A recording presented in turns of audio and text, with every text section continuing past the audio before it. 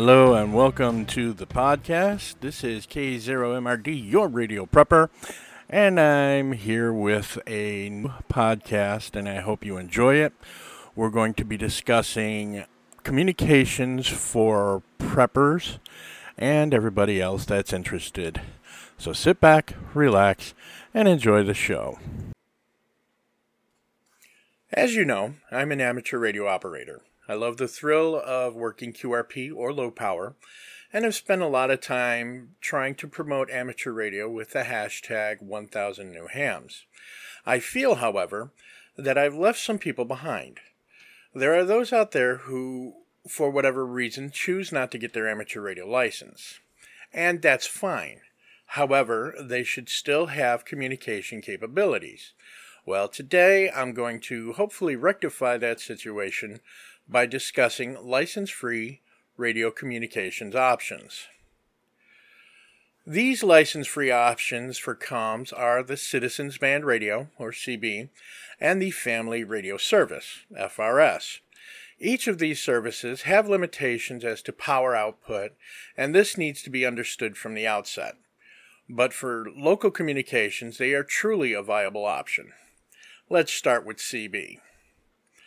Those of us that are older will remember the CB craze of the 1970s and 80s, with Smokey and the Snowman driving to Texarkana to get some adult beverages, or even Rubber Duck leading 1,000 screaming trucks across the U.S., all while communicating over CB. As fun as those movies are, the reality of CB for SHTF comms or prepper comms is that CB still remains a viable option. Operating a CB station is really easy. All you need is a CB transmitter, a power supply, and the proper antenna. That's it. There are some rules that need to be adhered to, and as this is not an SHTF or the end of the world as we know it, we will be abiding by these rules set forth by the Federal Communications Commission. And the rules are as follows. Operating a Citizens Band device. You may operate a CB transmitter at any location where the FCC regulates radio communications, subject to certain restrictions.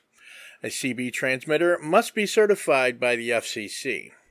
Transmitters that have been certified for use in the CB radio service may be found at the FCC website. None of the CB channels are assigned for exclusive use of any station, and you must cooperate in the selection and use of channels in order to make the most efficient use of them and to reduce the possibility of interference. If you use a CB station to transmit a message, you cannot talk to another station for more than 5 minutes continuously, and then you must wait 1 minute before starting another conversation. There are several additional things to consider when using a CB device, including you are not able to raise the power output of a CB transmitter. You cannot attach a linear or linear amplifier or any other type of power amplifier to your CB transmitter. There are no height restrictions for antennas mounted on vehicles or for handheld devices. For structures, the highest point of your antenna must not be more than 20 feet above the highest point of a building or tree on which it is mounted, or 60 feet above the grounds. There are lower height limits if your antenna structure is located within 2 miles of an airport.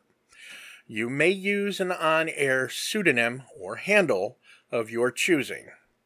You must at all time and on all channels give priority to emergency communications.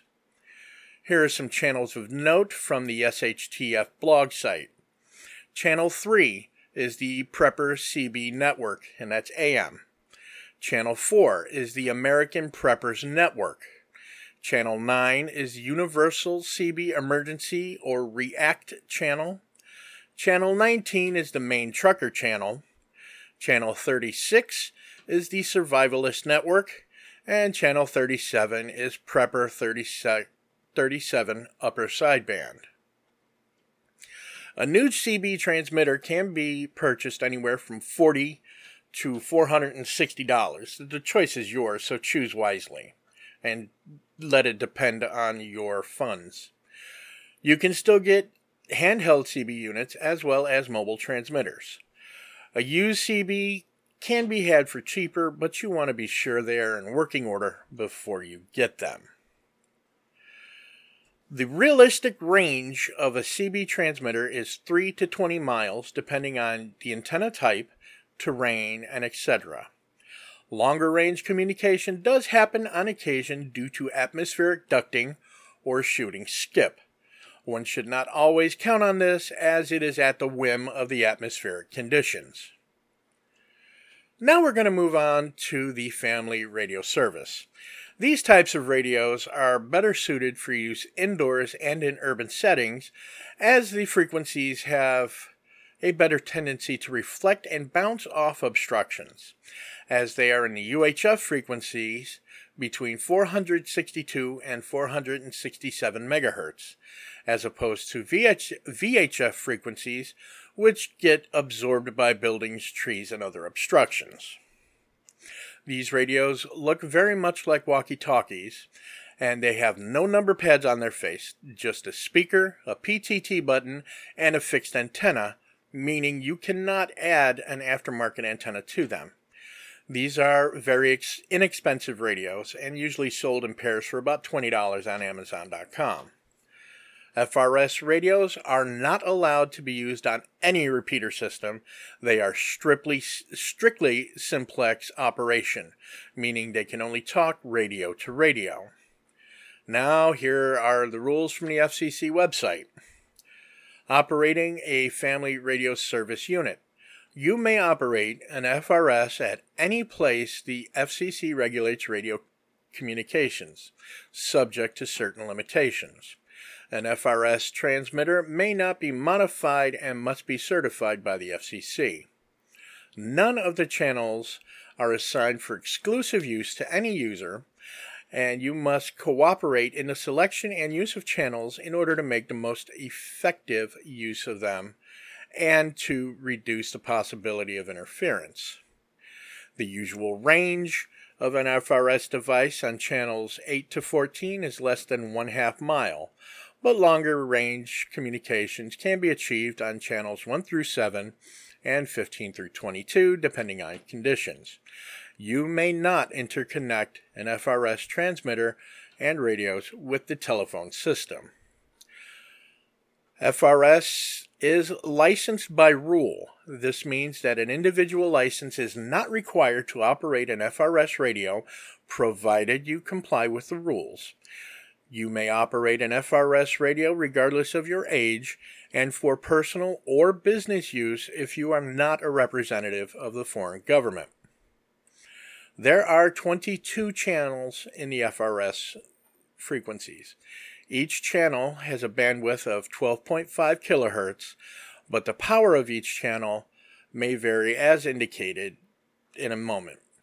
All channels are shared with GMRS, so you may hear communications from licensed GMRS stations. Okay, the channels and their restrictions are as follows. Channels 1 through 7 are restricted to 2 watts. Channels 8 to 14 are restricted to 0.5 watts. Channel 15 through 22 are restricted again to 2 watts. And there you have it. A basic rundown of both CB and FRS radio services. I hope this gives you a better understanding of these two services for your communication needs. And as always, I encourage you, dear listeners, to get your amateur radio license to further your communication needs. Thanks for listening, and I hope you've gained some knowledge from this episode. And as always, this is K0MRD, your radio prepper, saying stay safe and keep prepping. You have just listened to the K0MRD Radio Prepper Podcast with your host, K0MRD. Subscribe to our podcast on iTunes and Google Play to catch our next episode. Thanks for taking the time to listen. This is K0MRD, your radio prepper, signing off, 7-3.